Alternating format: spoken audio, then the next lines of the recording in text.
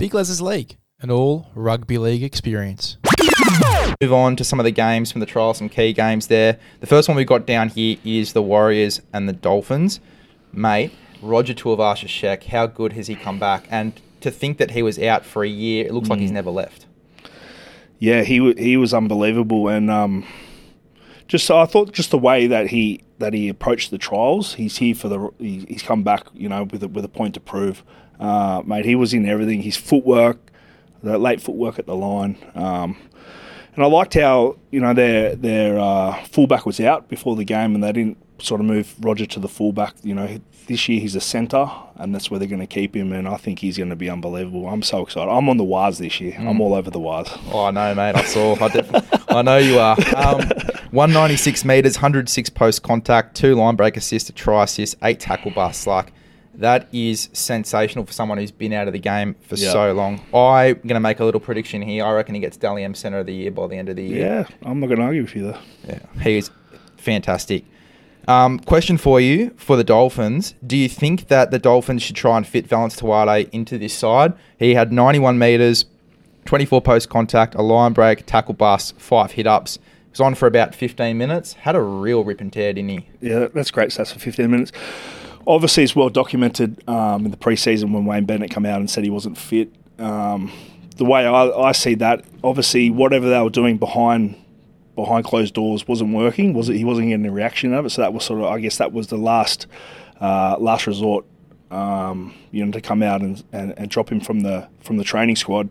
So that he needs to get fit, and he could have gone 2 ways. He could have spat the dummy, or he could have gone and got fit, and he's obviously gone the right way. He looked fit.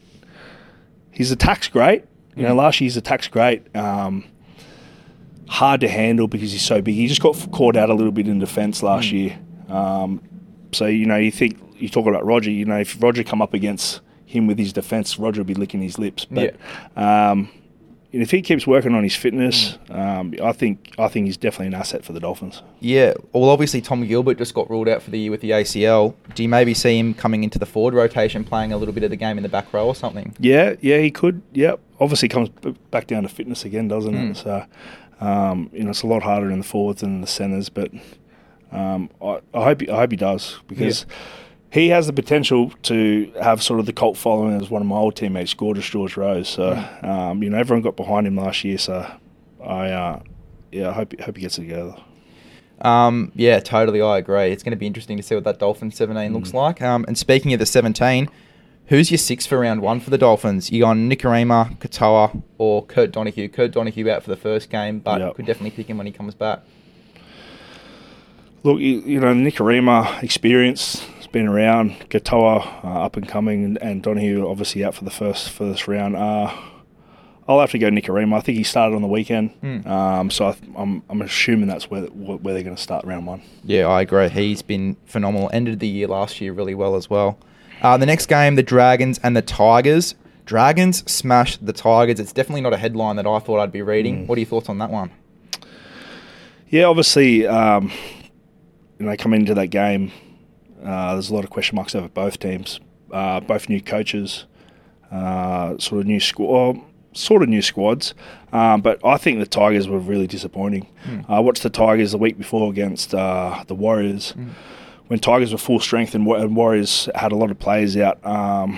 Warriors played 60 minutes with 12 men, and the Tigers didn't get away from them. So I think it's worrying signs at the moment for the Tigers, and I've seen Benji come out and said that the attitude wasn't on, which is worrying as well. At the start of the year, you can't wait to play. So it's a little bit alarming, but never know, they could get it together. Yeah.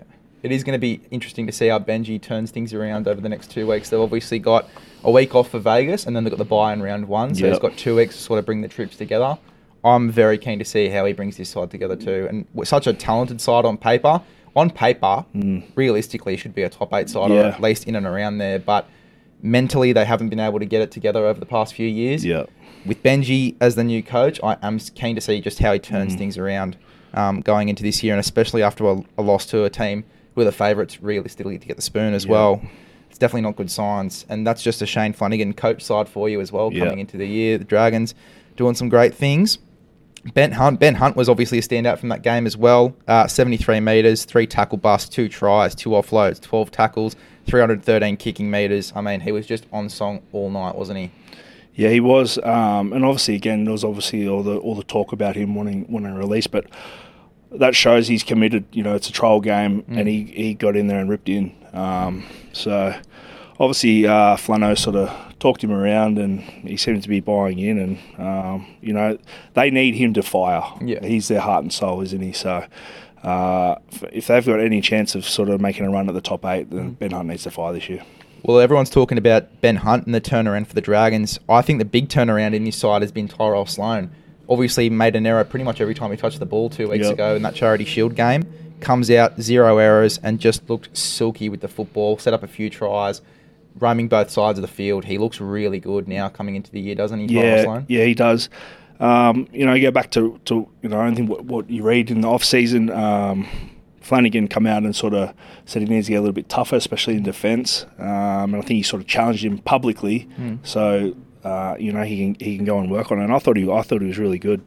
You know, they can attack the Dragons. They can attack. It's obviously just lapses in defence and whatnot. But yeah, I think it's a big improvement. Yeah, totally. And then Jaden Sewer as well, getting back to a bit of origin form. 155 metres, 42 post contact, a line break assist, 7 tackle busts, 12 hit ups, 3 offloads. He was silky as well. Really good coming into the year for him. Yeah, he's good. He's really strong on that edge.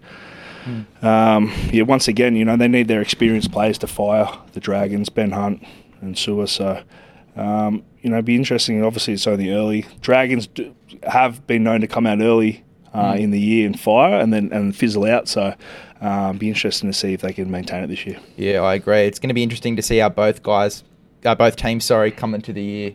One wooden spoon favourite that just pumped the Tigers, and one Tiger side that on paper looks really good but struggling obviously during the preseason. And then the last game we'll touch on was the Titans and the Eels game. Mike Acevo's been suspended for 3 weeks. He's just today, well, when we're recording this today, accepted that 3-match ban. What are your thoughts on that one? Do you think that these rules and the strictness of these rules should be the same for trial games? What are your thoughts on the suspension, obviously, for the tackle on AJ? Yeah, I think it has to be the same. When you start, you know, making exceptions for trials and stuff, that won't work. But obviously, he's a big loss. You know, they need him firing, especially, you know, on the kick returns when he brings it back so strongly. You know, his try scoring rate's quite good as well. So he's going to be a big loss. But, you know, at times last year, he was sort of in and out of games. You know, they need him for what he was like the year before. Big, powerful, strong, big kick returns. And so, yeah, hopefully, you know, for the next 3 weeks, you know, he's training hard and comes back with a point to prove. Yeah, it's going to be interesting to see who they pick as well on the wing there for the Parramatta Eels. They've obviously got Sean Russell, Hayes Dunster, Morgan Harper, who I thought against the Raiders the week before was really solid. Yep. And then Blaze Talagi, if they want to just get him into first grade as well, they can pick him in there. It will be interesting to see who they go for. Do you have any ideas of who you'd pick there? Look, there's three probably blokes there who've played NRL before. I'd probably go maybe Sean Russell. I think that's probably what they'll lean towards.